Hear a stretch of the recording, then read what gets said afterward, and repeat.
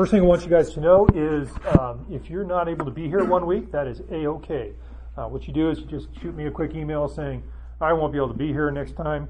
And what you can do is you can go online and you can get the materials for the week that you missed. You can listen to the audio for the message, and then you can get the handouts for the lesson, and you can get the outline and everything else like that.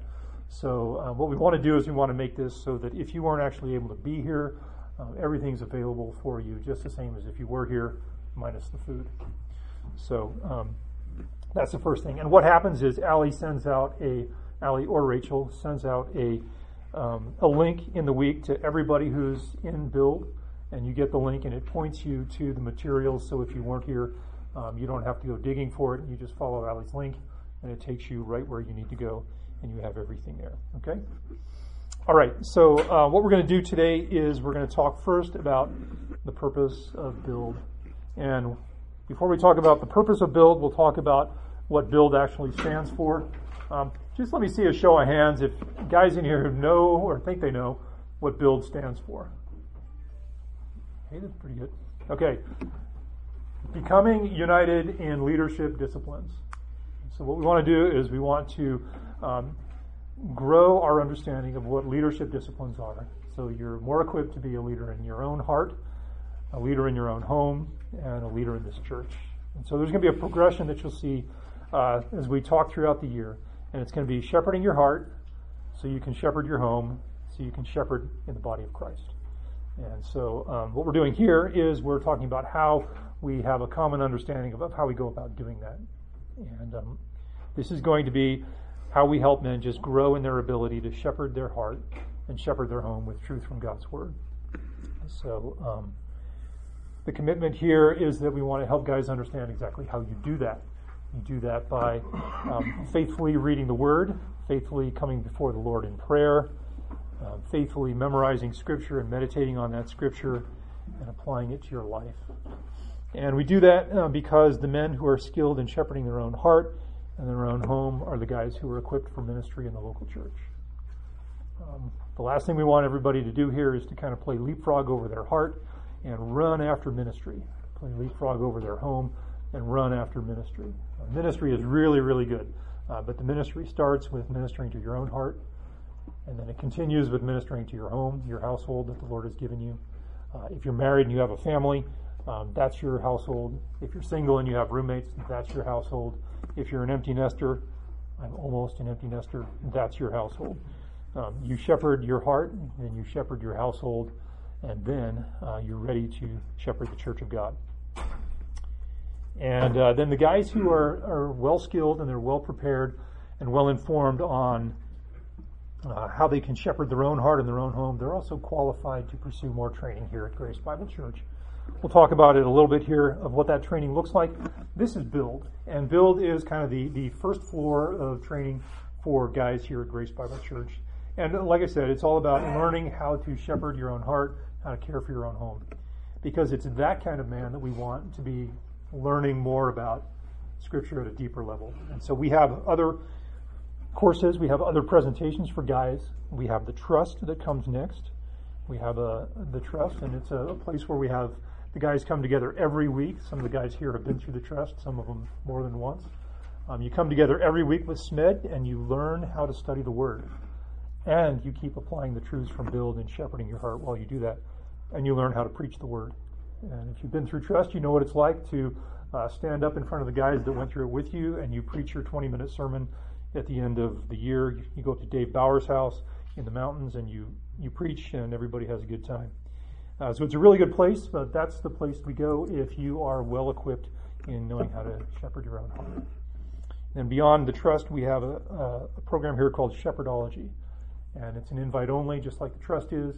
And the idea there is for guys who have been through the Trust, we talk more at a higher level about what happens in ministry and how you actually minister in the church. And it's more of a conversation standpoint where you sit down together with guys and you talk about ministry, the ins and the outs and the realities of ministry at a church. What is hard, what is easy, what are principles to use as you're shepherding people in your small group, as you're shepherding people in different ministries in the church. So that's what Shepherdology is. And then the third one that we offer to guys that you've heard about a lot recently is the Expositor Seminary. That is starting up. That started up a couple weeks ago. That is seminary level training for guys who have pastoral ministry in view. Good morning. No worries. So those are the levels of training we have here for the guys here at Grace Bible Church. But it starts with getting a good grip on how to care for your heart. So what that does is Build also serves as a good way for the leadership at Build just to identify, the leadership at this church just to identify who the guys are who are good candidates to move on to other levels of training here at this church. And so what we're going to be doing here is we're going to be looking at how Build works, but I want you to know that there will be an assessment of how the guys participate in Build. And what happens at the end of the year is there's a recommendation that's given to SMED for all the guys who've done well in here. Those are the guys who are well qualified to move on to the next one. And the way we do that is by looking at the participation here, and by the homework that's done, and by the involvement in discussion groups, which we'll talk about here in a little bit. So if you don't have a notebook, your notebook is out on the table outside, but if you don't have one, make sure you get one on your way out. It has your name on the front, has the Build picture, and has Build at the bottom. And if you have your notebook with you, I would ask you to open it. It should be empty, except for 3 dividers. And we're going to walk through what the notebook looks like. And first thing I want to help you understand is we recognize that we're well into the second decade of the 21st century. We understand that. And notebooks are sort of like the 5th or the 6th decade of the last century. And you know what, I got to be honest with you, I don't write much anymore. The only time I write is when I write my Build homework and I write a check. That's about the only time I write. What's a check? What's a check? Yeah. They're those rectangular things. You can get them at Walmart. You can get them online. Yeah, what do we do with that? So like I said, those are the only times I write. I'm trying hard not to write. What we want to do eventually is we want to move Build to be more electronic. We always want to have give the guys the option of doing this. If you're very comfortable in holding one of these and holding a pencil and holding a sheet of paper, that is really, really good. One of the things we're convinced of is that when you're writing something on paper with graphite and a pencil and a piece of wood, you actually have to think a little bit harder sometimes when you're writing something when you don't have the ability to erase it and write it again. So there are some benefits to doing this, but I want you to know that in the future, I think we're looking at right ways, good ways, practical ways, helpful ways to make this electronic. So we might be on the tail end of all the hard copy stuff. So it's been working well for a long time, but like I said, we're well into the second decade of the 21st century. I know that. But these are for us, and what we want to do is just look through them right now. And we're figuring out how to do this electronically as well. But the first section is going to be called Outlines. What we're going to do here is every time we give a message, the message is going to have an outline. Someone's going to teach, and if you have one today, your packet today, you should see it. There is an outline. And if you don't have one, we'll give you a chance to get one at the break here when we're done. The outline is the outline for the teaching session. And what we do is we give you a place to record that and hold that and keep that so that you can refer to it in the future, because we hope it's helpful for you, not only for today, but into the future. There are going to be 15 of those, so we have a section for that. And so that's where you keep your outlines, and that's where you keep the teaching. I'm going to be teaching probably the majority of the classes, but you'll get to know some of the other elders as well. Josh is going to teach a couple of times. Matt Kelso, his brother, is going to teach a couple of times. Eric Martin's going to teach. Some other guys are going to teach as well. Denny Pagel's going to teach. So we'll have an opportunity to hear from other guys. This is where you put your outlines. Then the next section is the homework. That's empty as well. Every time we have a lesson, we have some homework for the lesson, and you get the chance to fill out the homework. And the idea there is not, what did you get for answer number 3? The idea there is to be sharing what the Lord has taught you as you are looking at His Word and going through the homework. And so we have a place for you to keep your homework. When you're done with the homework, you bring the homework in the next week, and you hand it in to your discussion group leader, and he will read it and kind of assess how you're doing, and he'll give it back to you the following week after that. So the idea there is that that's a way to help your discussion leader understand how you're doing in your own heart and understand what's going on. He reads your homework so that he can be praying for you. He reads your homework so he can encourage you. he reads your homework so that he can be a part of your life and function the way believers are supposed to function together in the body. So that's what the homework section is for. You're going to get your homework back, stick it in there, so you can refer to it later. Because in the following week, the homework will have one question that refers back to last week's homework, so it's good to have it on hand. And then at the back, we have a section called Resources.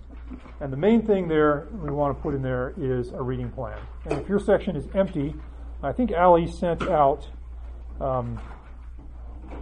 in the registration, you were able to indicate whether you wanted just the new inserts or whether you needed a whole brand new notebook.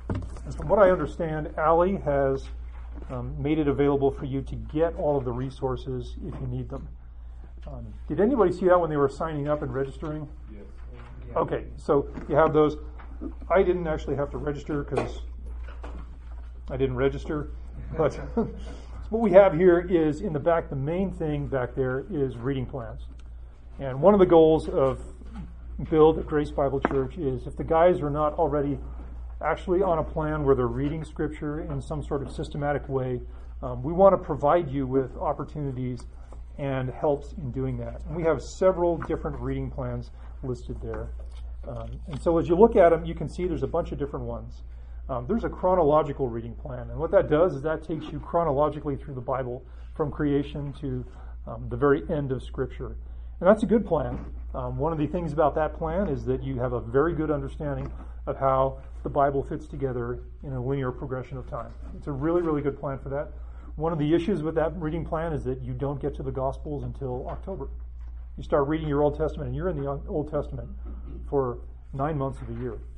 And it's really, really good to understand how the Old Testament works. It's a great plan, except that the Gospel doesn't come around into view until the end of the year. But it's a really good plan to do once in a while if you haven't done it. I did it with my wife a couple of years ago and found out that about halfway through the year we thought, we're going to just supplement it with some other things. And so we supplemented it with a little bit of gospel reading as well. But there's a chronological plan that's really good. There's the 52-week Bible reading plan, if that one's in there. That is a reading plan that gets you through the Bible in 52 weeks. If you want to read the Bible in a year, you can follow this plan and it will get you through it in 1 year. I've never actually done that one. I know people who have, and they've said that it's a really good plan. There's another reading plan that's very good. It's pretty popular. It's called the McShane reading plan. And it is going to take you more time than most other reading plans. But it is really, really good. It has usually 3 or 4 different threads that you're reading at the same time. And those threads are very closely related to one another. It's uncanny. When you read it, you realize you're reading 3/4 of the way through your Bible, and you're also in a thread that's 1/4 of the way through your Bible, and it's the same topic. It's the same subject. It's the same issue a lot of the time. And it's a really, really good plan. And a lot of guys have used it. It does take you more time, and it takes you through different passages of Scripture more than once in a year. So you read all of Scripture, but I think there's 2 or 3 different places that you read more than once. So that's really good. Because if you're north of 50 like me, your memory doesn't work as well as it used to work. You need to see things a couple of times a year. So that's really good. There's a bunch of other plans as well. My favorite plan is the Discipleship Journal reading plan that's put out by the Navigators. And I like that plan because it has 4 different threads.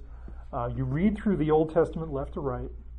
And as you're reading through the Old Testament left to right, you've got one thread that does that. You've got another thread that's reading through the poetry and the wisdom literature in the Old Testament. So you're in Psalms and Proverbs and Song of Songs and all of those books in another thread. And then you've got a third thread where you're reading through the Gospels, and it takes you a whole year to read through the Gospels. So you only read 6 or 8, 10, 12 verses from the Gospels every day. And then the fourth thread is reading left to right through the New Testament, starting at Acts and moving through Revelation. So you read all the letters in your fourth thread. It's really, really helpful. I really enjoy that one. That's my favorite one. It's the one I'm using right now. And the really good part about that plan is that it only has 25 days of reading a month. And so if you get behind, you just use the last 6 or 7 days at the end of the year or whatever to catch up. It's really, really gracious. It's a gracious reading plan. It gives you lots of catch-up opportunities. And I've used that one. And I really like it. My wife likes it as well. Or the last possibility is to brew your own reading plan. Come up with a design that you want to use, that you can implement yourself, that works for you. Something that has the amount of Scripture that works well in your life, It has requires the amount of time that you have to work with, and but it's consistent and it's helpful. It's something that you can implement, something you can do. We are all for you brewing up your own and working through that in the way that you do, as long as it's something that has a direction, it has a purpose, it has a goal of keeping you in front of the Word. So that's what those are for, those resources. Those are there to help you just understand. We've got options for you. If the idea of reading through the Bible in a year sounds daunting, browse through the options and think about them and come up for yourself with a plan that will help you stay in the Word. The most important thing you can do for your heart, the most important thing you can do for your life is to keep reading God's Word, because God's Word is how He reveals Himself to us today. And so if we want to have a biblical view of life, if we want to have a biblical view of our circumstances, we want to do that by reading through the Word regularly. Okay? All right, so that's the goal there with the reading plans. So what I want to do now is just talk through what a typical Build Saturday will look like. It'll be one where the air conditioning is set lower than it is today. So, George, can you check is George in here? George is not in here. George, I found this room really bad. If you open the door, it helps a lot. Yeah, let's do that. Do you guys mind if we open the door? Let's open the door, and George, can you see if you can touch it down a little bit? All right, thank you. Okay, so we're going to get in here, and we're going to sweat every other Saturday morning, and that's the first thing we're going to do. But actually, after we start sweating, we're going to just stand around together for 15 minutes and eat food. 6:45 to 7 o'clock. And like I said, the reason why we plan that is not because we don't think you can't feed yourself, but the reason for that is it gives you a forum to talk together with one another. And it gives you an opportunity to ask each other how you're doing. It gives you an opportunity to get to know guys better. So we're going to spend 15 minutes, hopefully, just getting here and talking and eating food. And as I mentioned to the food, we're going to see later there's a sign-up sheet, or a sign-up, this part is electronic. There's a sign-up link for everybody who's here to bring snacks. What we want to do is we want to have us get to know one another really, really well, and one way you can get to know one another is by understanding what kind of food somebody brings on Saturday morning. You learn a lot about a guy by what he brings. You mean our wives? Yeah, that's the other thing. You learn a lot about their wives, okay? And it's A-okay whatever you choose to bring. It can be brown with a lot of sugar on top, or it can be green and grow on a tree, and anything in between. Down there at the other end of the hall, they generally have more healthy food than we do, and that's okay. Yeah. So what we're going to have is there's a sign-up link, and I think Allie sent that out, or she's going to send it out every week, I think. And what we have there is an opportunity for 2 guys each week to sign up to bring snacks. There's about 35 of us, and so each of us, if you sign up, you bring enough to feed 15 or so guys. It's a good opportunity for us to just spread the wealth around a little bit, and everybody can sign up. So, okay, so the first thing we're going to do is we're going to eat food. Scott, you had a hand over. I have a hand. Yeah, I mean, you say snacks, but I saw casserole this morning. So are we bringing breakfast or are we bringing snacks? You're bringing whatever you want to bring. Okay. I told my wife snacks. She went way overboard. This is going online, so I have to. The sign up online has 2 names for each week. Right. Only. Right. It says bring enough for about 15. Okay. And but it just said simple snack, so it was like single item. In line. So I just there needs to be some clarity because this is a great expectation. Yeah. The bar was put way too high. So when you're thinking about this, we're going to lower the bar. I'm okay with the bar. You're okay with the bar? Where are the bars? The idea is bring whatever you'd like to bring. Bring whatever you want to put in other guys' bodies. That's good. And the main idea is just, again, giving you a forum to sit down and talk with guys. And it's very helpful to have something to eat while you're doing that. But yeah, bring something, whatever you wish. By the end of the year, everybody knows everybody pretty well, and it doesn't matter what you bring. The idea is bring something, and it doesn't matter. So, and if it's brown and has lots of sugar on the top, that's good. And if it's growing on a tree, that's good too. So either way is fine. What we're going to do after that is we're going to spend about 10 minutes talking about the disciplines. So from about 7 o'clock until 7:10, 7:15, we're going to talk about the disciplines. And what that is about 10 minutes for me to just share different strategies that I use and that other elders use to make our time alone with the Lord an effective one. When you're sitting there and you're thinking, okay, I've got my Bible, I'm supposed to be reading that, okay, I've sat down, it's open, how do I pray? How do I read my Bible? How do I engage with the Lord? What do I pray about? What should be in my prayer life? What should I be thinking about when I meet with the Lord? We're going to take 10 to 15 minutes each time we meet to talk about that. If you've been here before, you've seen what that's about. The whole idea here is just to help us grow in learning how to care for our own hearts. And so we're going to take 15 minutes to do that. And the idea there is not to assume that nobody knows. The idea there is just to share things that are helpful. And as things are shared that are helpful, hopefully that can help you grow your own walk with the Lord. So we're going to do that for about 10 minutes, 10 to 15 minutes. Then what we're going to do is we're going to break up into discussion groups. So discussion group is going to go from about 7:15 to about 7:50. And that's where, if you have your sheets with you, you should see how the discussion groups are broken out, I think. Here it is. It looks like this. You have this one. There are some other guys who've signed up more recently, so what we'll have to do is we'll have to get a fresh copy of this. I'll update this and get Allie to make another one by the next time we get together. If your name isn't on there, that's okay. We'll get it on there by next time. What we're going to do there is we're going to sit down for 40 minutes, 35 minutes, something like that. And the idea is to share with one another what the Lord taught you as you were working through the homework last time. What the Lord taught you about your own heart, what the Lord taught you about Himself, what the Lord taught you about leadership in your own home, whatever your household looks like, so that when you're together, the guys are growing and they're understanding what that looks like. What I want you to do is open your Bibles to Ephesians chapter 4, verse 16, and we'll get at the biblical basis for this. Ephesians 4:16. And Paul is writing to the church in Ephesus, and this is the church where Paul spent most of his time. And Ephesus is a church that Paul pastored. He founded the church. And Ephesians is the letter that contains the most dense, concise explanation of the gospel. You read Ephesians chapters 1 through 3, and you get the full picture of how God saves. And so Paul is writing to a mature audience. He's writing to an audience that he has spent good time with. And he writes to them and he warns them about what is taking place in the world around them, what is taking place in their culture, what is going on there. And he has some stern words for them about the function of the body. We're going to read in verses 14 through 16. And Paul says, "We are no longer to be children, tossed here and there by waves and carried about by every wind of doctrine, by the trickery of men, by craftiness in deceitful scheming." Those things are present in Paul's day. Those things are present today. "But, speaking in the truth in love, we are to grow up in all aspects into Him who is the head, even Christ."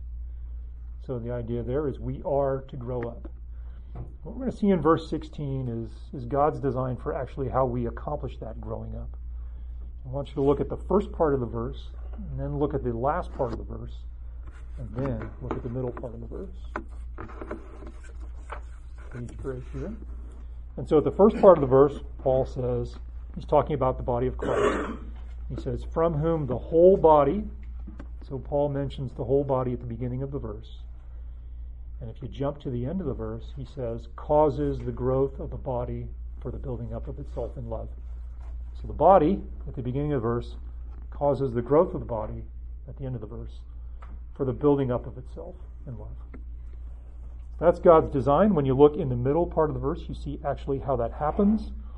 It happens when the body being fitted and held together by what every joint supplies. I want to have an understanding here that if you are a member of the body of Christ, if you have a relationship with Christ, a saving relationship with Christ, if He is your master and He is your Lord, you are a joint in the body. You are a joint in the body. And that verse there helps us see that the joint supplies to every other joint. So you picture a big circle and dots on the circle, and you're one of those dots, you're one of those joints, and you have a line to all the other dots, and you supply to them. That is God's design.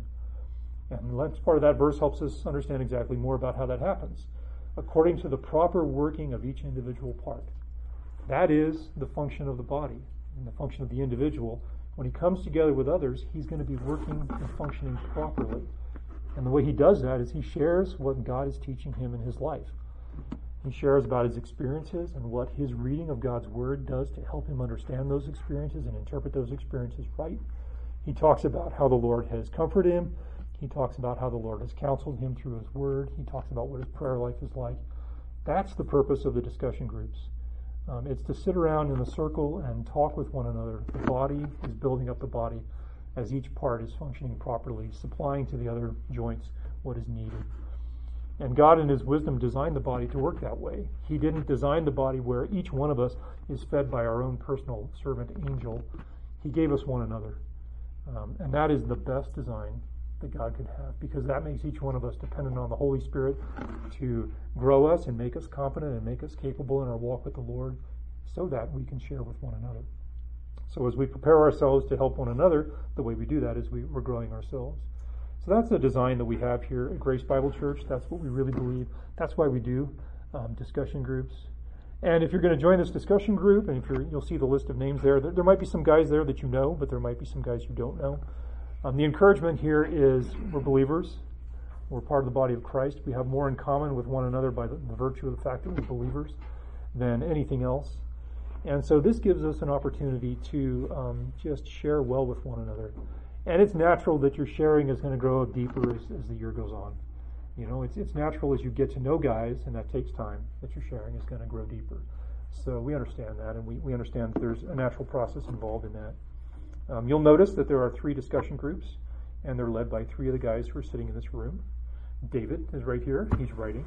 But that's David. And if you don't know David, you'll get to know David, especially if you're in his group. Doug Klingenberg is over here. Doug and I have known each other for a long time. Doug was my first friend here at this church in 2003. So it was a long time ago. Doug was already here. Doug's a good guy. You'll get to know Doug well if you're in Doug's group. And then Steve Walker is right here. Steve leading a group, and I'm going to be sitting in Steve's group with him. And Steve and I have known each other for a while, a long time, and he's known my son. And Steve has had a really good influence on my son, especially about 10 years ago. So these are guys who love the Lord, they love God's Word, and they're committed to the body. And when you're in these groups, just remember that your goal is to be functioning the way God intended for you to be functioning. Okay, so we talked about all of those things. We talked about the food. Oh, the other thing is the cleanup. We're in here, and we're guys, and we leave our footprints when we're in here. This sheet is really important. This is the cleanup sheet. 26 hours from now, 27 hours from now, there's going to be 7-year-olds sitting right where you're sitting right now. A bunch of them, like 30 or 40 of them sitting in here. And we got to put this room back together so that it's ready for them, so that they can be taught and they can be trained. And we got to clean up the mountain of food that's out there. So what this does is this helps us understand exactly how we do that. So we see that we got to take care of the coffee pot, and that's very important. We got to take care of the hot water, that's important too. There's cold water, and the tables and chairs refers to all of this right here. And the tables are referring to the food tables out there as well.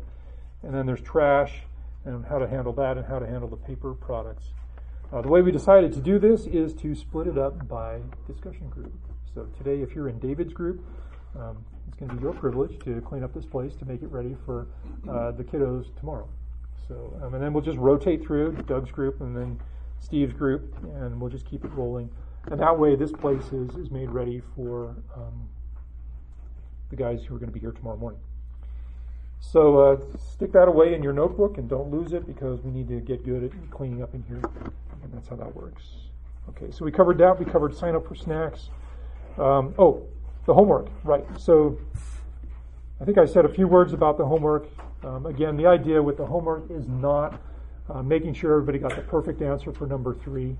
The idea is it gives you space on a sheet of paper this year to write down what the Lord is teaching you as you're working through the lesson. It should take you 30 to 45 minutes to go through a homework assignment. And so over the course of 2 weeks, 14 days, that's probably not too many minutes a day to do that. The idea there is to be prepared to sit together with the other guys and to come ready to share what the Lord is teaching you. Probably a good idea not to work on the homework the night before, because a lot of times the homework will have something for you to be doing over the course of the 2 weeks or so until our next meeting together. So at least take a glance at the homework and know what's on it. And if there's times where it says, talk to your wife, talk to your roommates, talk to your parents about an issue of something in the home, we don't want you to be thinking about that on Friday night at 10:30. We want you to be thinking about that earlier. Okay, so that's all that's about. That's a explanation of what we have with Build. That's the reading plans. That's the homework. Questions about that? Okay, this is really good. All right, what I want to do is I want to talk for just a minute about Church Community Builder. We have an app here at church called Church Community Builder that is actually very helpful. It's a good communication tool that we have. And there are a ton of groups within that application. And it's a communication tool that we use. And we're going to be using that to communicate most of our stuff. The note that I sent out a few days ago, I used CCB to send that out. If you don't have an account for Church Community Builder with Allie, it's going to be helpful for you to get one. So check with Allie and get yourself an account for CCB. What that does is that allows you to just function really easily. You can go into the application, and some people can tell you more about it than I can, but it helps you understand who's in the group. It helps you read all the messages that are sent. It helps you learn about the needs. It's a place where you can sign up for our snack rotation and everything else like that. So if you don't have an account, get with Allie and she'll give you an account. And there's an app that you can download onto your iPhone or your Android phone called Lead. And Lead helps you get that app and gives you access to CCB. And it's on your phone, and it's just very helpful as well. So 2 things to be thinking about that. One is getting an account to CCB with Allie, and the other is to finding Lead, capital Lead. And that just helps you stay in touch. That's probably our first steps towards moving away from paper and getting this into the 21st century. So there's a couple of apps that have the capital Lead.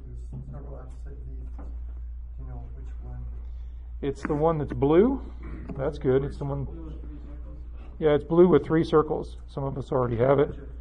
I'm looking at it now. It's got a big circle on the right, 2 little circles on the left. That's the one. It's actually very helpful. So I use that to talk to my small group whenever I communicate with my small group. I have a small group thing. If you're in the over 50 lunch group, there's a group for that, and there's a group for the elders, there's a group for NGM servants, there's a group for the guys who prepare communion, there's groups for everything here at this church. And you get membership into those, and you get membership into those. It's very helpful to communicate. So. All right. I think we plowed through that pretty quickly. Everybody okay with the idea of what we're doing here and why we're doing it? All right. So what we're going to do is we're going to take a 15-minute break. Okay. The vision and the purpose of Grace Bible Church. I want you to keep in front of you is this fairly simple phrase that we have in front of us. That is that a biblical vision of God leads us to our gospel purpose in Christ. Biblical vision of God leads us to our gospel purpose in Christ. So today we're going to spend a fair amount of time talking about the vision, and then we're going to spend a fair amount of time talking about the purpose. So those really are the 2 things we're going to look at. So if you aim at nothing, you can't expect to hit any kind of target in life. If you don't have an aim, if you don't have any kind of aim, you won't hit your target. And if you aim at the wrong target, you certainly can't expect to hit the right target. And your only hope for hitting the right target or the right goal in life is to know what that target is and to aim at it and run after that with all of your might and all of who you are as a believer. And so that's what we want to do as a church here. We don't want to not have a target, and we don't want to aim at the wrong target. We want to be aiming at the right target. So we've tried to make sure that we have the right target for you to direct your energies towards here at Grace Bible Church. And we cannot strive for that in our own strength. Our natural influence, our natural flinch is to strive at this with all of what is in us and to rely first and foremost on ourselves for running after whatever direction it is that we've chosen to go. But there's something that's much better for us. There's something that's much stronger. There's something that's much more powerful for us than any of our own strength. And that is God's Word and His Spirit's strength within us. And that is a much better vehicle to get where we want to go than our own strength. So what we want to do is we want to make sure that we abandon the wisdom of the culture that's around us. A culture that emphasizes trends, that emphasizes what is popular, what is attractive today, what works today, what is hot today. We want to abandon that. What we want to do here is put our strength and our confidence in what God has told us is the best vehicle for us. And this vision and purpose statement for Grace Bible Church actually functions as our target. Okay, and it's a tool we use that helps us aim at the right target for this church. We actually use this in all the ministries that we have at church. When we think about next generation ministries, when we think about Build, and when we think about some of the other ministries I mentioned, or when the ladies down the hall think about Wellspring, or when the leadership thinks about any ministry, we have the vision, the purpose of Grace Bible Church in mind. That is our target for just about everything we do. When we think about communion and how we do communion and why we do it and how we serve it, and we think about giving at this church, we think about lots of other things. This purpose statement, this vision and purpose of Grace Bible Church, this target is what informs the way we do things. And so this vision statement, this purpose statement, is what summarizes what the Bible says in its entirety. It's not the complete scriptures, but it is a summary of what Scripture is aiming at. So what we want to do is we want to grab the main theme of the Bible and hang on to it and run hard towards it with everything that we can. And that is that a biblical vision of God leads us to our gospel purpose in Christ. So you'll notice that this begins rather broadly. It begins with a very broad idea of a biblical vision. And then it narrows down to our purpose. And so what we're going to do here is we're going to look at that. This book that you have in front of you, this is the Bible. This is the entire Bible. And it contains the gospel. It contains the gospel in it, but it has much more than the gospel. It has creation. It has the end age. It has everything in between. It has the story of Israel. So it contains the gospel, but it contains much, much, much more than that. So what we want to do is start by focusing on the entire Bible, and then we want to narrow down and see what we have that will lead us towards our purpose after that. So what we're going to be looking at in the biblical vision of God is three things.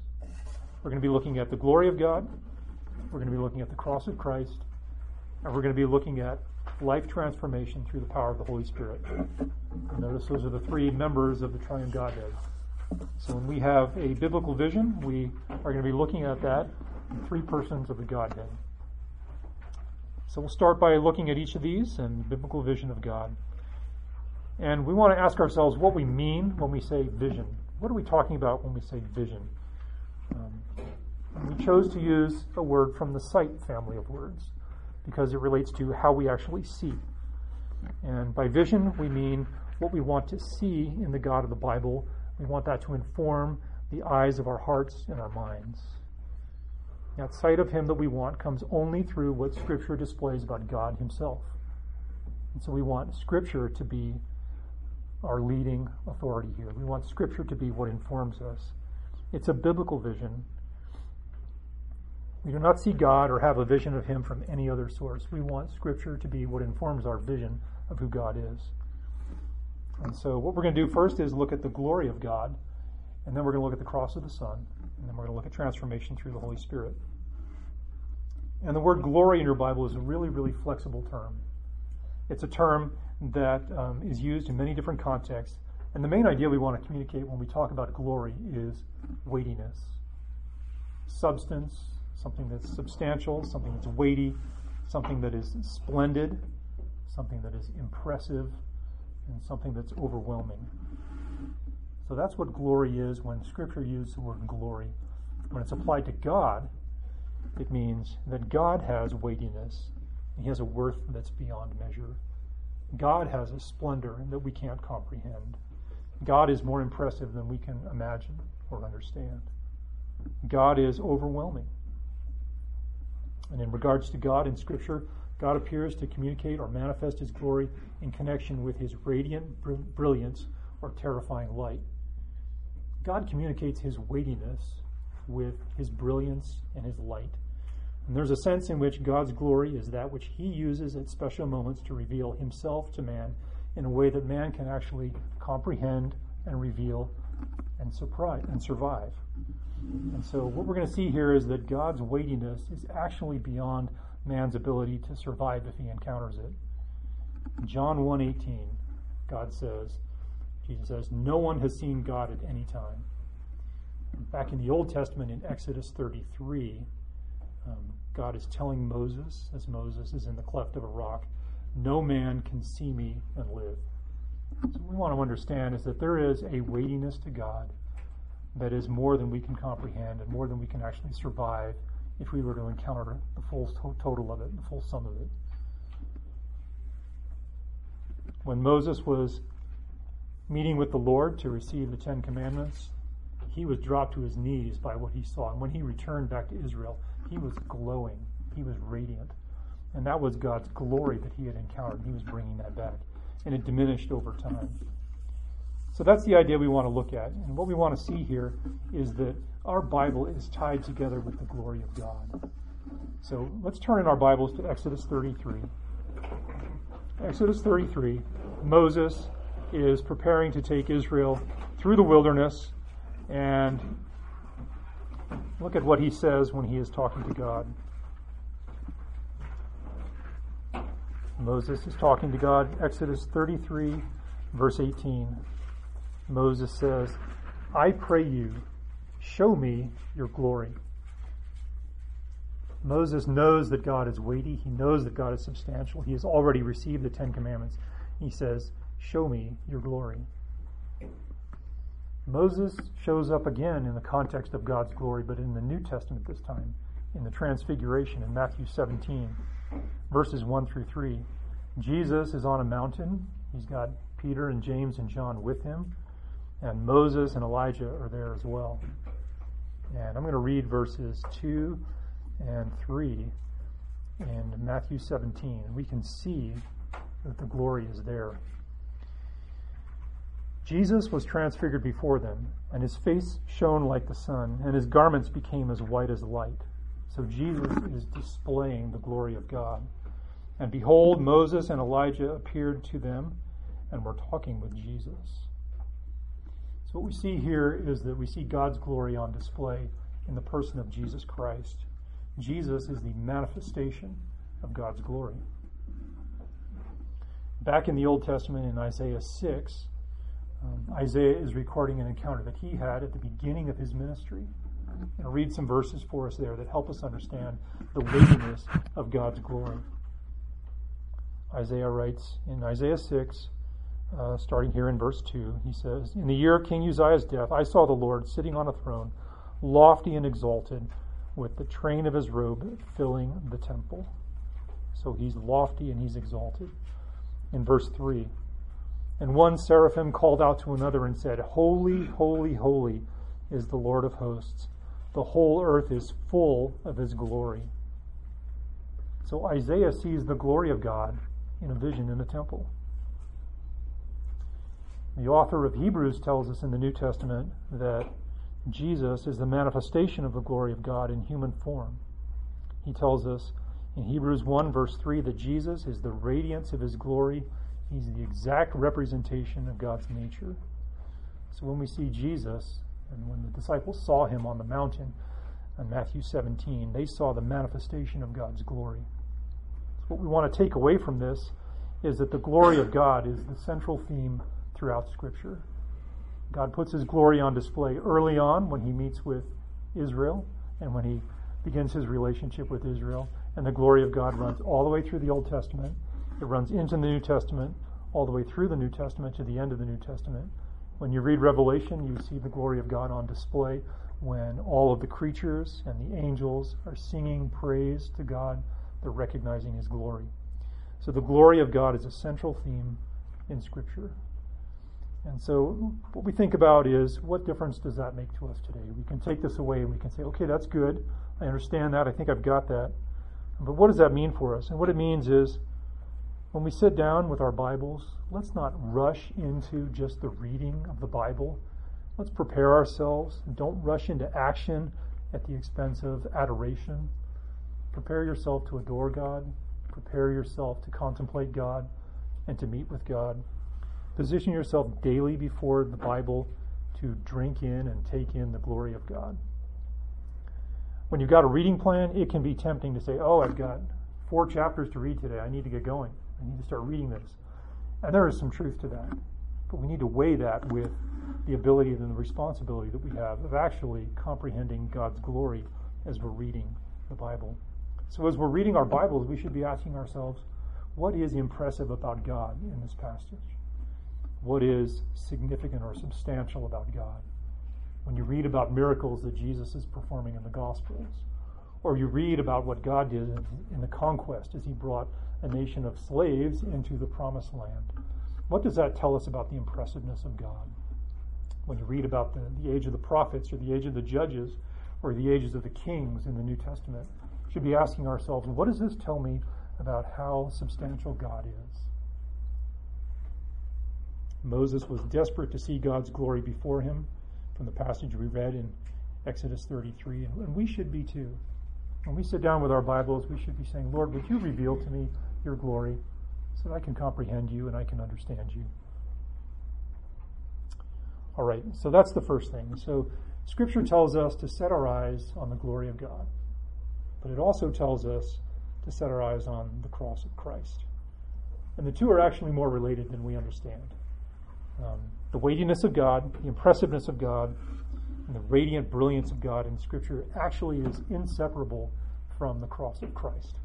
We want to take a few minutes to look at some passages that will help us to see this. So, we've been talking about Moses. In Exodus chapter 24, Moses goes up to the mountain, and a cloud covers the mountain, and he receives the 10 Commandments from the Lord. And the glory of the Lord rested on Mount Sinai, and the cloud covered it for 6 days. And on the 7th day, the Lord called Moses from the midst of the cloud. And the eyes of the sons of Israel who were down below, the appearance of the glory of the Lord was like a consuming fire on the mountaintop. As Israel looked up, they saw Moses up in the mountain, and they saw this cloud, and it appeared to be a consuming fire. And so this mountain is quaking under the weightiness of God. And what the Lord was doing was he was giving the law to Moses. And through the Mosaic law, God revealed that he wanted his glorious presence to actually dwell in a tent. So Moses comes back, and over the course of the next coming weeks and months, as Moses reveals the law to Israel, one of the things that he tells Israel is God has a glory, and he actually wants that glory to dwell in a tent. And he wants that glory to dwell in a tent among us. And so Israel is faced with the reality that they've got this God that has this glory that is more weighty than that they can comprehend. But they're also faced with the reality that God wants to dwell among his people. If you read the first couple of chapters of the book of Numbers, you see that God has a design for how the nation of Israel is to position themselves around the tabernacle when they're moving through the wilderness. God has specific instructions. I want you to put my tabernacle in the middle, and I want you to put 3 tribes camped here, 3 tribes camped here on the south, 3 on the west, 3 on the north. God is located in the middle of the people of Israel. And God is telling Israel, I want you to understand that my glory is bigger than you can comprehend, but I want you to be near me. And I am going to have a tent. It's called a tent of meeting. I'm going to have a tabernacle where my glory will reside with you. And so that's what God does in terms of putting his glory in close proximity to Israel. But what he did as we see this is that he's got this tent, but we'll see that this tent is very closely tied to the cross.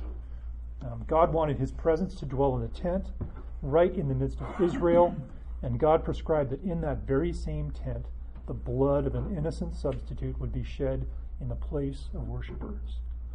So in the place where God's glory is residing, that is a place of bloodshed. Okay, the priest goes in to offer sacrifices.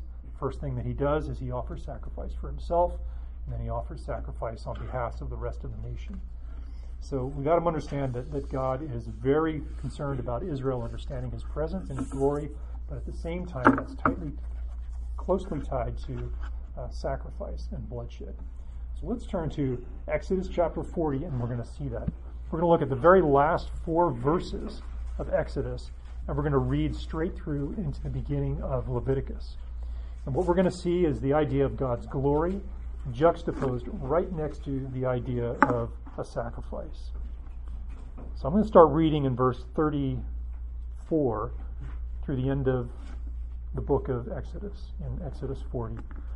Then the cloud covered the tent of meeting, and the glory of the Lord filled the tabernacle. Moses was not able to enter the tent of meeting because the cloud had settled on it. And the glory of the Lord filled the tabernacle. Throughout all their journeys, whenever the cloud was taken up from over the tabernacle, the sons of Israel would set out. But if the cloud was not taken up, then they did not set out until the day that it was taken up. So there's the idea of God's presence, God's glory. The cloud is there. God says, you follow me when I move. When I don't move, you stay. You are to be with me. You are to be near my glory. Throughout all their journeys, the cloud of the Lord was on the tabernacle by day, and there was fire on it by night, in the sight of all of the house of Israel, period.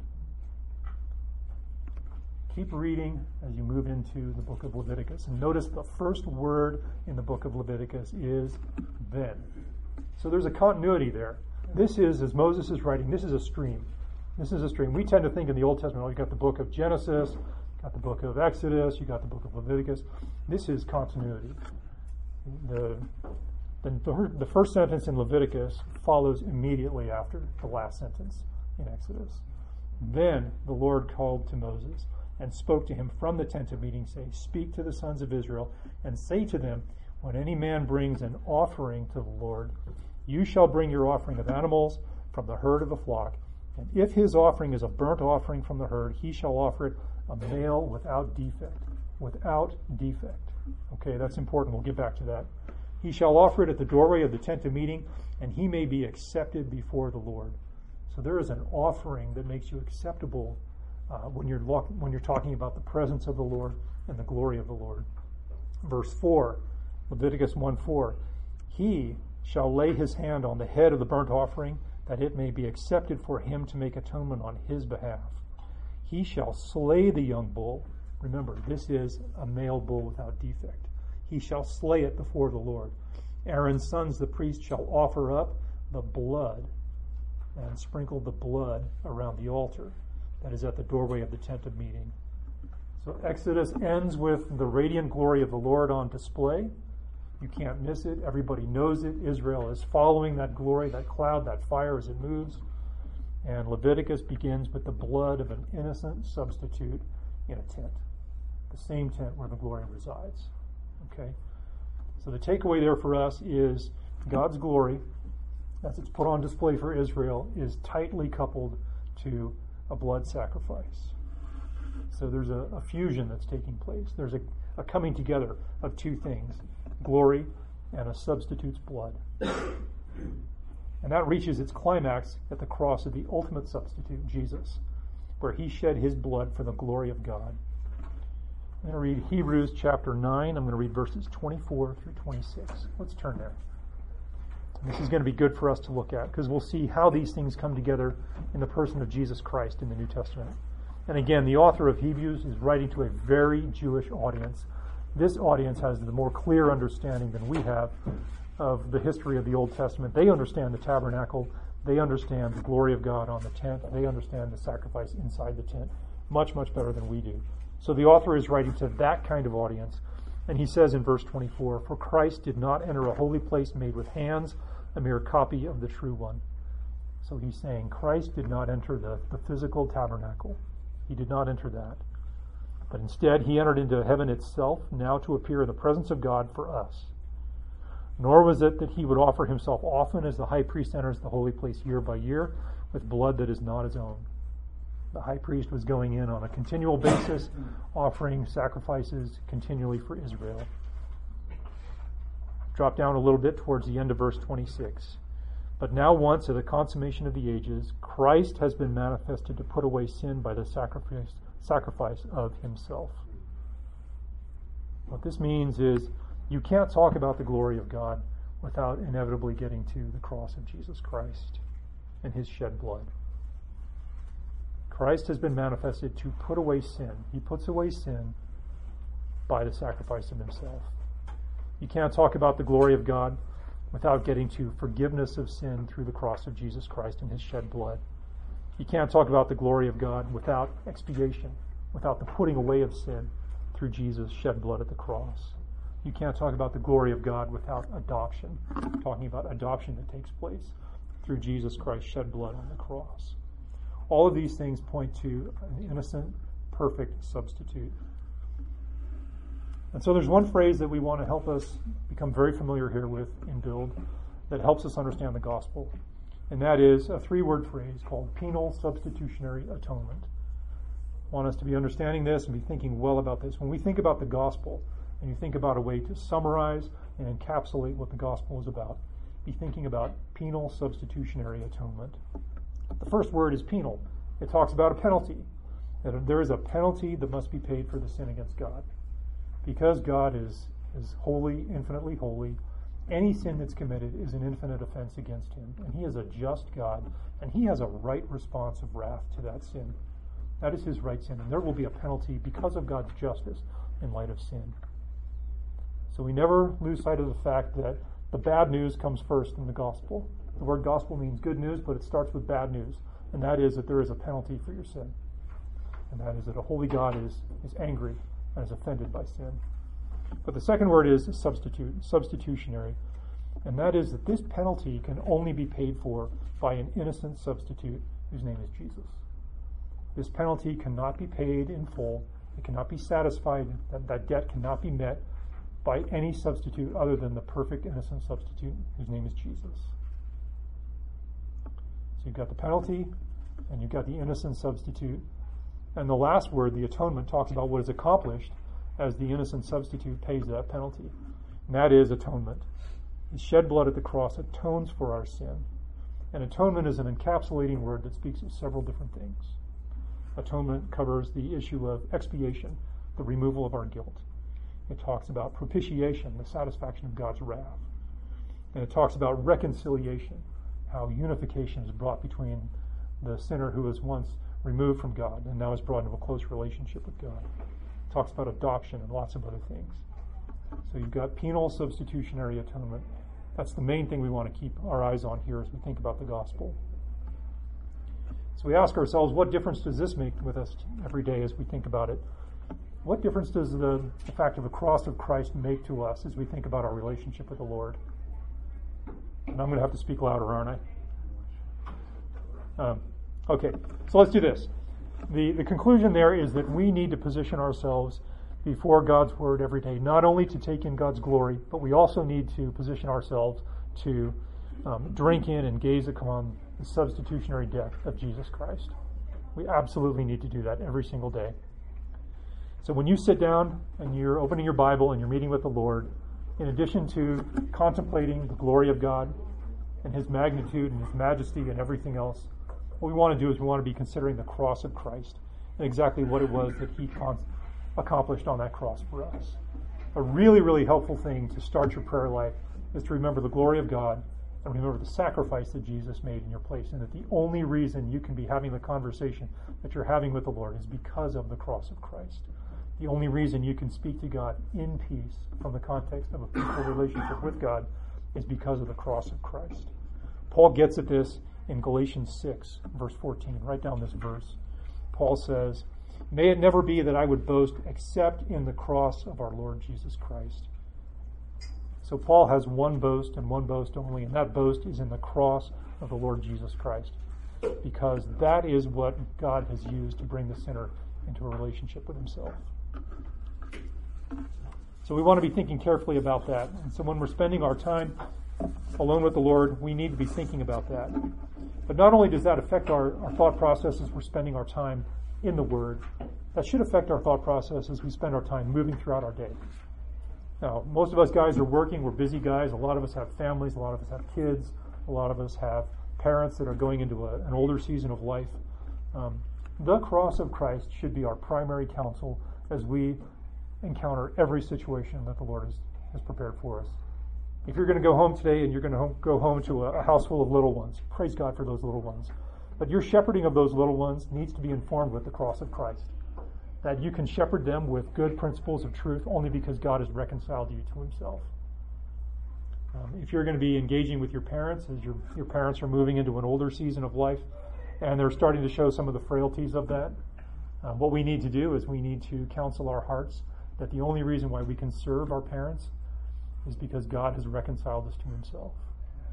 If we go into a difficult work situation, we need to counsel ourselves with the cross of Christ, saying that regardless of what is waiting for us at work, whether it's a very challenging situation or we're in a good situation, a productive, fruitful season of life at work, the only reason why we're doing that is because we have been spared from what we deserve because of the cross of Christ.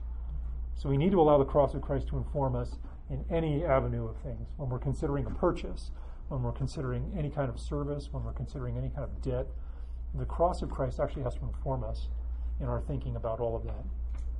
So we want a biblical vision about the glory of God. We want a biblical vision considering the person of Jesus Christ.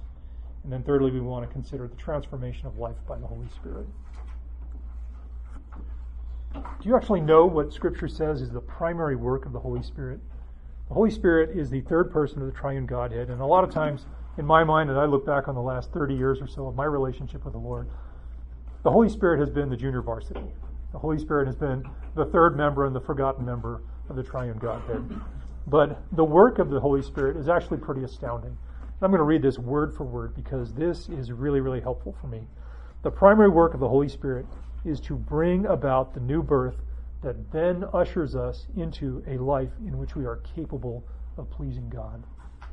Bring about new life, which ushers us, new birth, that ushers us into new life in which we're capable of pleasing God. Before Christ, before conversion, before the regenerating work of the Holy Spirit, we had no capacity to please God.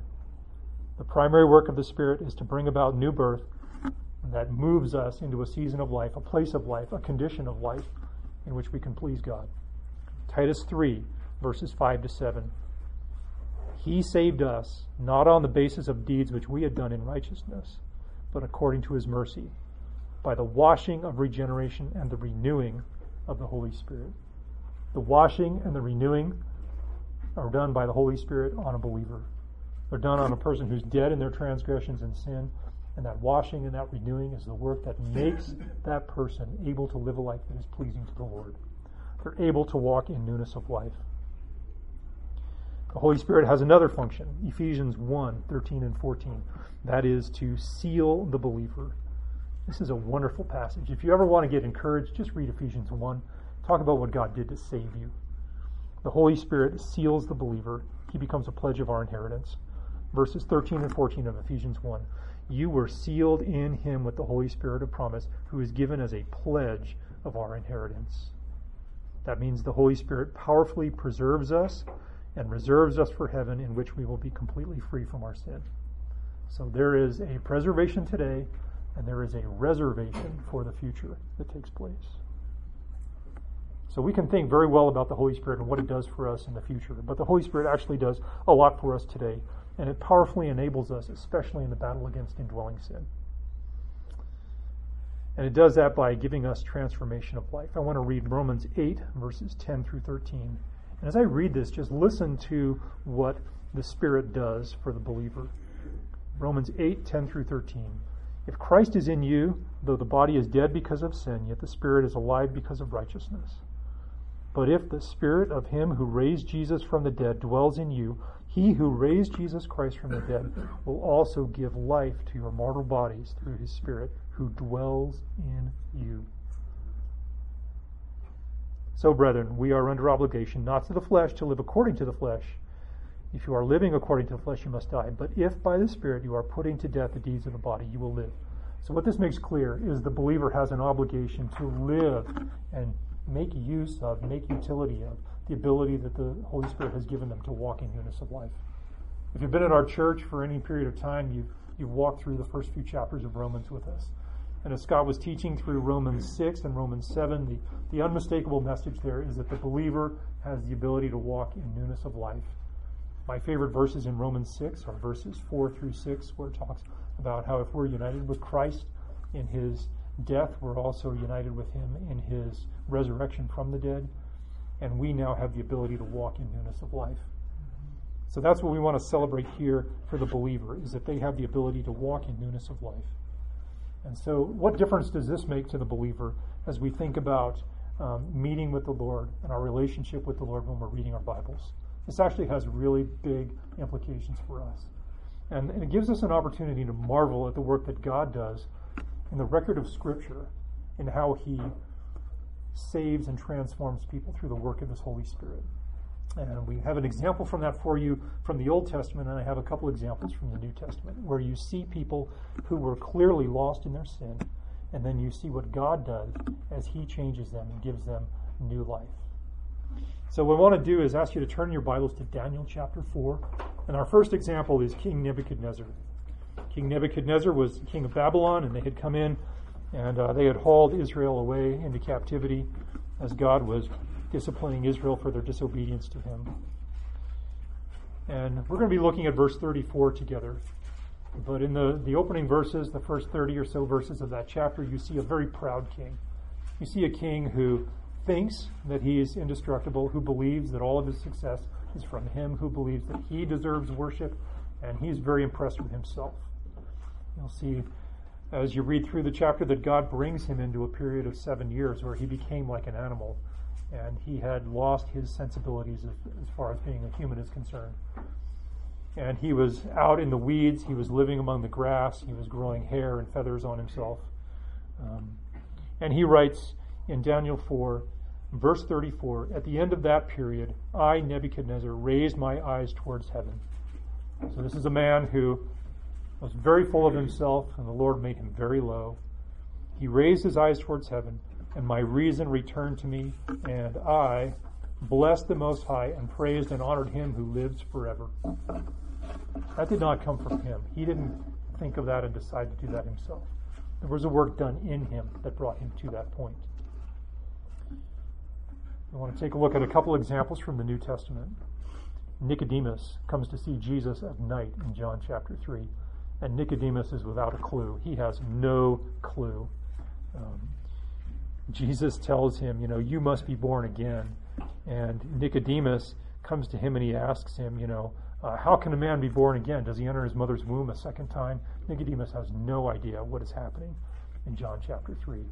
Nicodemus shows up a little bit later in John chapter 7, but then in John 19, Nicodemus is right there at the burial.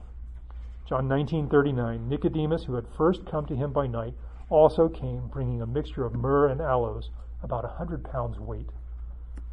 Those details are there, and they're important for us. What they help us understand is that Nicodemus understood the majesty, he understood the kingship of Jesus. He understood those things about Jesus. And he didn't come to that understanding on his own. We see back in chapter 3, he had no idea who Jesus was, no idea what Jesus was teaching.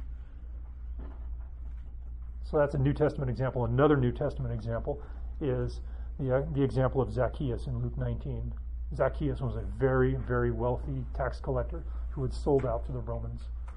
He was robbing Israel. He became wealthy off of Israel, and Jesus saves him. Jesus says, today salvation has come to this house. Those are two examples from the New Testament. So when you're positioning yourself in the Word of God and you're reading the Word of God and you see people coming to faith in Christ, marvel at the work of the Holy Spirit to make them new.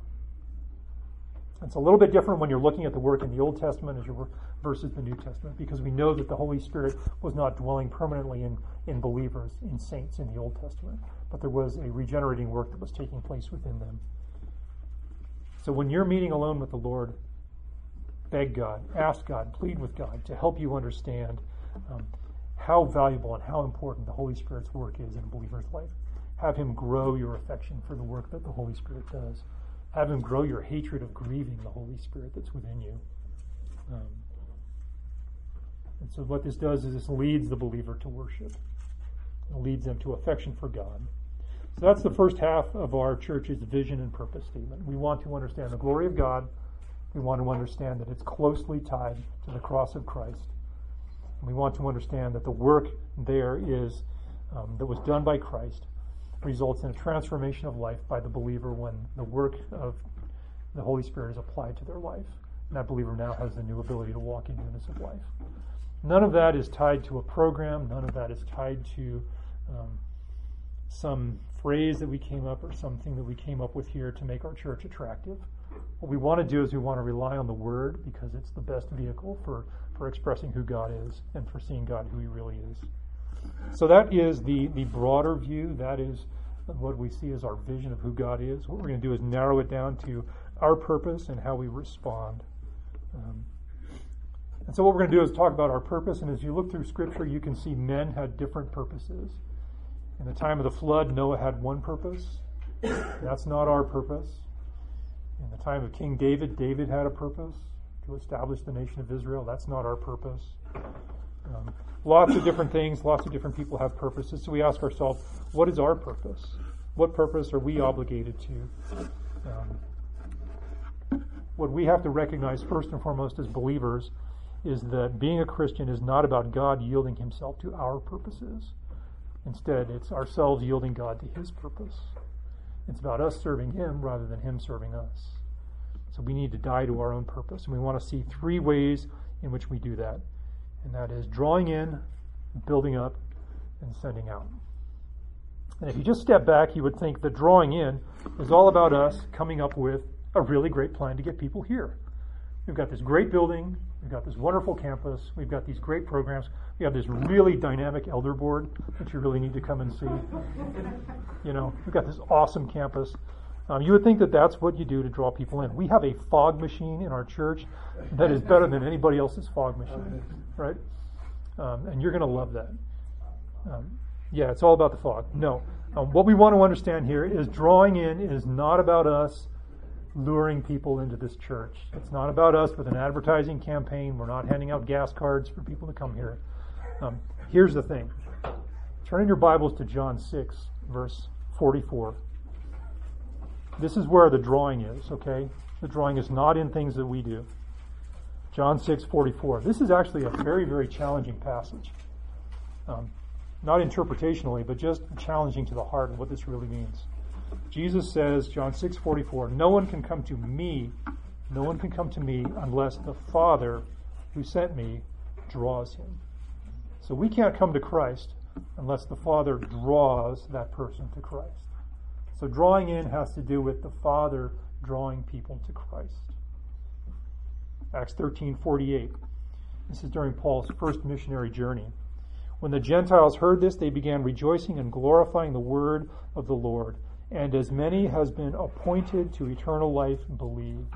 There was an appointment to believe where God had marked a day, had marked a position in time in human history, and the people were appointed to salvation on that day, and the Lord was drawing them to Him and saving them on that day. So the takeaway here, what the New Testament makes very, very clear, is that in the gospel mission of Jesus Christ, we preach the gospel, we call sinners to repentance and faith in the gospel, but sinners are drawn into a saving relationship with Christ ultimately because of God and His sovereign work that He does. And He does it through our preaching, our speaking of gospel truth. So what's important for us to remember as we carry out our gospel purpose is that this drawing in is the saving work of God. It's not us coming up with a strategy. Drawing in is God's saving work. And it's very important that the drawing in, what is the focus of the drawing in? It's that Jesus crucified is God's powerful object of attraction. We talked about lots of other things that the world likes to use, the contemporary movement likes to use to attract people. Jesus crucified is what God uses to attract people to Himself. John 12:32. And I, if I am lifted up from the earth, will draw all men to myself. Jesus draws men to Himself. Himself as a substitutionary atonement in their place. So drawing in is not primarily about us developing ministry programs in which we draw in attenders. Drawing in is about the gospel message being preached and allowing the truth of the gospel to be what draws people to God and to Himself. So when are we most satisfied in ministry? We are most satisfied in ministry not when we get numbers. Yes, this church is a much bigger church than it was 15 years ago. There's some people in this room who were here 15 years ago when I was. And there was a time when we knew every person in the church because there weren't very many people here. And today, our membership list and our regular attender list is 700 people long, from the littlest of the little to the oldest of the old. There's more than 700 people who come here. But we're not about numbers. That's not what satisfies us. What satisfies us is when the gospel is preached and people are drawn to the Lord of His saving faith. That's what we want. And if there's 9 people here, we're wonderfully thankful for that. If there's 900 or 9,000, we're thankful for that. So what difference does this make for us every day? It has implications in your own household, in your own home. As you share the gospel with your children, with your neighbors, your coworkers, remember that they're dead in their sin and that they need to be drawn. And the only way they can be drawn is through the power of the gospel itself. 1 Corinthians 1:18, Smed taught on this a few weeks back. The word of the cross is foolishness to those who are perishing, but to us who are being saved, it is the power of God. The power of God to draw in is the word of the cross. These people need a power beyond your friendship and your wisdom and your logic. They need your friendship, they need your wisdom, but they need a power beyond that as well. Paul says in Romans 1, I am not ashamed of the gospel because it is the power of God for salvation to those who believe. So that's important. It's important for us to maintain our friendships with people. It's important for us to build contacts of relationships. It's important for us to build trust with people. All of those are a big part of it. But ultimately, when you talk about the lost being won to Christ, they're won to Christ by the power of the gospel. And think about it in your own life. Think about how it was that you came to Christ. Yes, the Lord uses people. He uses circumstances.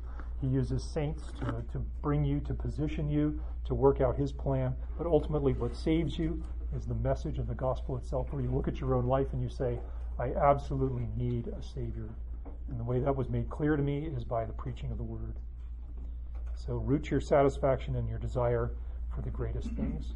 And the first is that drawing in is accomplished by the preaching of the gospel. Okay.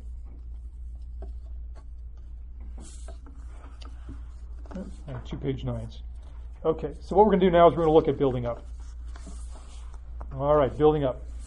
It's important to understand how building up happens here at this church. We want to understand how drawing in and building up and sending out relate to one another. We understand that the drawing in is really the drawing in of the work of the Holy Spirit.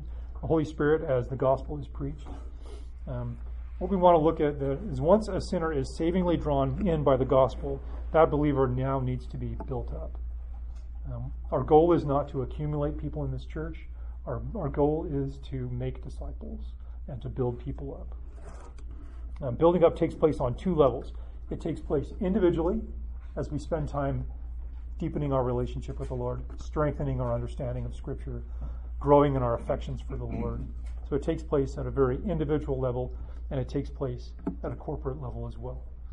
And what I want you to do is write down Ephesians 4:16, which is what we talked about in the intro this morning, that the whole body causes the growth of the body, when each piece and each part being fitted together properly is functioning according to its design. So the individual and the corporate aspects of the growth of the body don't compete with one another. They actually work together with one another. That as we strengthen our own relationship with the Lord, we become more equipped to minister to the body as a whole. They don't compete against one another. They actually work together. So we need to understand that the building up of the body is accomplished first and foremost as we grow our own relationship with the Lord and then enter into fellowship with the body. God didn't save us onto islands. He saved us into the body of Christ so that we can function together with other people. And if you think about your small group, if you're in one, you think about how the goal there is to come together and to talk to one another about your relationship with Christ and to build one another up from that. So that's what we want to do, is we want to understand that the building up happens at a personal level, and then as you enter into the body of Christ, you take the fruit of that to make it happen at a corporate level. And so the difference that it should make for us every day is to think carefully about how we think about both of these issues. Do I think carefully about the building up of my own life personally with the Lord? Am I making good plans to meet with the Lord on a personal level every morning, every day, multiple times throughout the week? But then on the other side of that, Am I making plans to engage with the body and bring the fruit of what I'm learning and how I'm growing into my household and then into my small group or into Build? You guys are all doing that because you're here. But whatever else. So that's what we want to be thinking about, is how do I grow myself individually and how do I grow this body that I'm a part of corporately? And so that's what building up is all about. And so we see that the individual and the corporate sense of building up one another, assist one another, and they work well. And lastly is the issue of being sent out. The third part of our purpose is that now that a believer has been drawn into the body of Christ, and then that they've been built up, that person actually gets sent out. And we want to understand that this is not just something we grabbed either and said, oh, it would be good to send people out. If you look at your Bible, you look at the fact that God has always been a sending God. I'm going to read some passages to you that start at the beginning of Scripture and move left to right, where we can see that God is a sending God. God is talking to Moses in Exodus 3, and he says, I will send you to Pharaoh. Exodus 3:10. I will send you to Pharaoh. So God is sending Moses. Isaiah, when he's seeing the glory of the Lord in Isaiah chapter 6, verses 8 and 9, Isaiah said, Then I heard the voice of the Lord saying, Whom shall I send? So Isaiah hears the Lord contemplating who he should send. And who will go for us? Then Isaiah says, Here I am, send me. Same thing is true with John the Baptist. John chapter 1, verse 6. John is writing about John the Baptist. And he says, There came a man sent from God whose name was John. John was born of an earthly father and an earthly mother, but he was sent from God. So we see from the Old Testament into the New Testament, God sends people. And you can just do a search on the use of the word send in the Old Testament. You'll see that God is sending people all over the place. But when you get to the New Testament, you consider the person of Jesus, and he too was sent by the Father. Consider how many times the word send or sent is used in the Gospel of John in reference to Jesus by himself. Dozens and dozens and dozens of times. John 4:34 is one example. Jesus said to the disciples, My food is to do the will of him who sent me. Right? So Jesus was sent by the Father because God is a sending God. The Holy Spirit was also sent. John 14:26. Jesus is in the upper room and he's talking to the disciples and he says, The Helper, the Holy Spirit, whom the Father will send in my name, he will teach you all things. Jesus also refers to his disciples a couple of chapters later in John 17 as sent ones. He's referring to the Father, and he says, Father, as you sent me into the world, I also have sent them into the world, the disciples. So Jesus sends the disciples into the world. When we think about ourselves, we think about the fact that all throughout Scripture, saints are sent by God. Jesus was sent by God. The Spirit was sent by God. The disciples were sent by God. So what difference this should make for us is that we should view ourselves as sent ones. And that should shape the way we view our circumstances of our lives. That should shape the way we view our ambition about work and our plans for a career. That should shape the way we think about our saving. That should shape the way we think about how we use our time. That should shape the way we think about leisure and exercise and rest and all of those things. All right, I'm going to say something here that I think is really important. A sending God and a sent Savior and the Holy Spirit who sent others to preach the gospel to you won't save you and make you exempt from being sent as well. There's none of us here who are exempt from being sent. And sending looks very, very different for each person in a different chair in this room. It looks very, very different. But what is true is that every single one of us is a sent one. If you have a family and you've got lots of little kids, you are sent to those kids. If you have parents who are failing, you are sent to those parents. If you're in this church, you are sent to this church. If you're teaching in MGM, you are sent to those shorties who desperately need the gospel, right? So the mission there and the message there is to consider yourself as a sent one. See yourself as a sent one in every place you are. I've had conversations in the last week with people who see their workplace as a place where they are sent, and they are extremely fruitful for the Lord just because they see themselves as a sent one. And they walk a very careful, narrow line at work. And it's hard. It's hard to be productive. It's hard to be useful to your employer, but to have a mindset that says, I want to be a sent one in this place. So take that in mind. All right. So notice that in all of these things, the drawing in and the building up and the sending out, the gospel is central in all of them. Don't lose sight of the gospel, that God saves sinners unto himself so they can be sent out. He draws them in, he builds them up through their own work here and their study in the Lord so that he can send them out. And so what I want you to do is to understand that that's what that looks like. So we have a biblical vision of God that leads us to our gospel purpose in Christ. And as believers in Jesus Christ who live together in the church called Grace Bible Church, when we set our sights on the great God of Scripture, he will lead us to a very purposeful and fruitful life. So that is our message on the vision and the purpose of Christ and the purpose of this church. And if you have any questions about that, I'd love to talk about it more afterwards. So let's pray. Father, thank you for these men. Thank you for the privilege and the freedom to meet together. Thank you for the truth of the gospel, that you are a God who saves. You draw wretched sinners to yourself so that we can be built up and we can be sent out to accomplish your purposes. Thank you, God, that you are a glorious God. And you gave us your Son, and he went to a cross where he would die as a substitute for all of those who would put their trust in him. And thank you, Lord God, that you didn't just save us, but that you actually transformed us as you applied his work through your Holy Spirit, so that we can live and walk in newness of life. We can speak differently. We can act differently. We can grow. Lord, I pray for each one of my friends here today that you would grant them your grace towards that endeavor. Lord, I pray this all in Christ's name. Amen.